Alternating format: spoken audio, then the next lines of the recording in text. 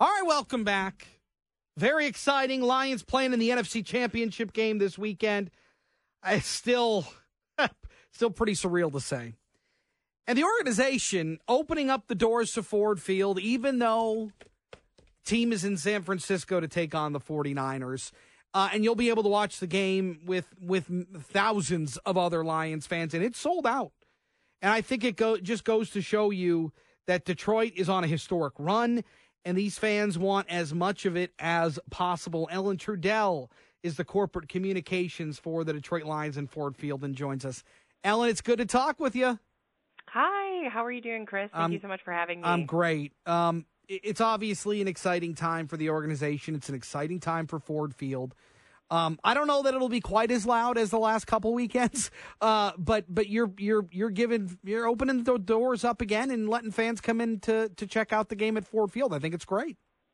Yeah, absolutely. I mean, obviously some pretty big shoes to fill after our wild card and divisional round playoff games, considering our decibels were in the 130s for both games. And we'll have about 20,000 plus fans in the building, which is obviously less than our 65,000 plus for normal game day. But I think it's going to get pretty rowdy and electric in here. I think fans are palpably excited, and I can't wait. I'll be here, and I can't wait to see the fans come out and to be able to do this in the city of Detroit while our team is on the road is super exciting. And the fact that tickets sold out in minutes when we went live with them, I mean, incredible. This feels like historic for so many different reasons, and even being able to have this watch party is a part of that.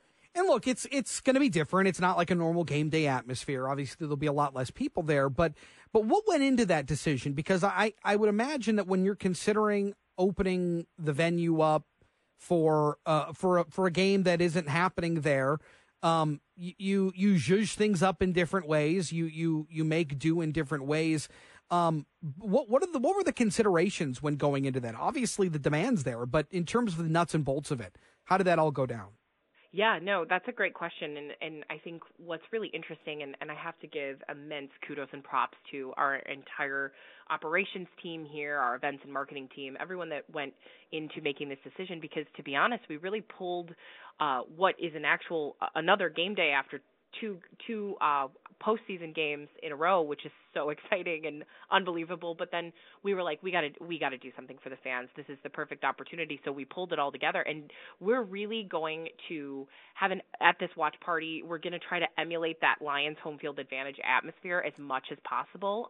We're having a power hour presented by Soaring Eagle Casino and Resort like we do on game days for the first hour and a half that gates are open. So we'll have those food and drink specials that if fans have come to our games during the regular and postseason, they can expect to have that. We'll have the live band at Social at Gate D like we normally do during Power Hour. And on top of that, we are actually giving 2 giveaways to all of our fans, including a pretty sweet rally towel. It's different than the one that we gave out at our divisional round game. It's a little different, and it's pretty cool. I got to preview it today, as well as a commemorative print poster by artist Rich Pellegrino.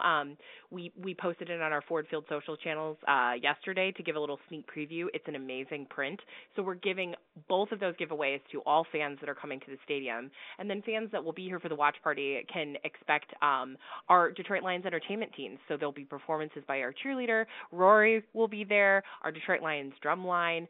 We're going to bring in those pyrotechnics and streamers that those fans that had the ability to come to our postseason games have come to know and expect. So we're trying to make it as much as a game day atmosphere as possible. That's cool. Is there going to be a Fox camera there? Are they going to be able to pipe in and show the crowd during the game? Yep, absolutely. Good.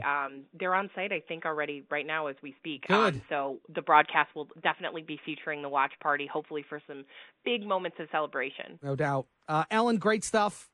Congratulations to the entire organization. I know it's a very exciting time, but we got some more work to do, so let's get back to it.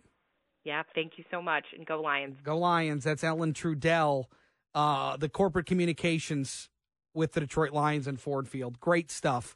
As always. And look, the fans are rabid right now. They want more. They want They want to win, and certainly being in Ford Field for a game like this definitely helps the vibe. All right, I want to get to a couple calls here. John's in Windsor. He's been holding tight. What's up, Johnny? Hey, great show. I just want to give my 2 cents. I'm driving my Honolulu Blue F-150 down Telegraph Road. Attaboy, John. Going to pick up my edibles for Sunday. But I just want to say this team reminds me so much of Chuck Daly and the Bad Boys. Chris, you have your people figure out, other than the quarterbacks, how many players on the roster haven't seen playing time in the last 4 games? I'm willing to bet it's less than 2. Every Lion has a job to do. They come in, they do their job.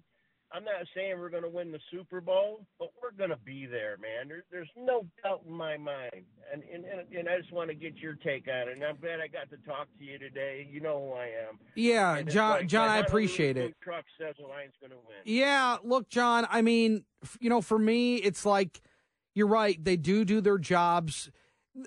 The thing about, you go back and look historically at Detroit championship teams, and they are gritty. Hockey with the exception. Everybody in hockey is gritty. But you go to the even the going to work Pistons, right? That was a team of guys from around the league that weren't superstars that ended up beating the Lakers, or almost ended up beating them again for back-to-back championships, that went to 6 straight conference championship games. They were just gritty, and they weren't a team of all-stars when they were assembled, but by the time they were done, they were. And it feels very much like that with this Lions team. It's a good comp because, there's how many Pro Bowlers? 5 Pro Bowlers on this team, couple All-Pros. It's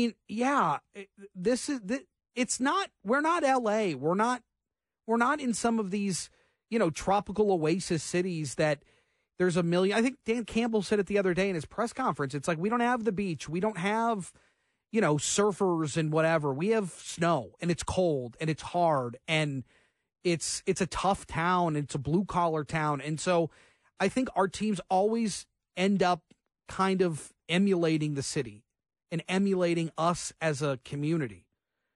And so when Dan Campbell came in and talked about biting kneecaps, it resonated with people. That's why, right off the rip, people liked them. And this team absolutely has taken that identity. When your star wide receiver is crossing the middle and getting lambasted by, linebackers, that's a really tough way to make a living in the NFL. But Amon-Ra St. Brown, who's arguably a top 3 receiver in the league, does that. And not all number 1 receivers would do that. But a guy that is brought up under Dan Campbell, under Brad Holmes, is able to play that way. It's very interesting stuff. All right, we got to take a break. We'll get you caught up on a couple of other stories. Lions, big day today. We will continue that. We'll open the lines coming up in the 3 o'clock hour as well. A longtime Lions fan joins us for some perspective. Got a lot to do. Don't go anywhere as we continue on JR Afternoon.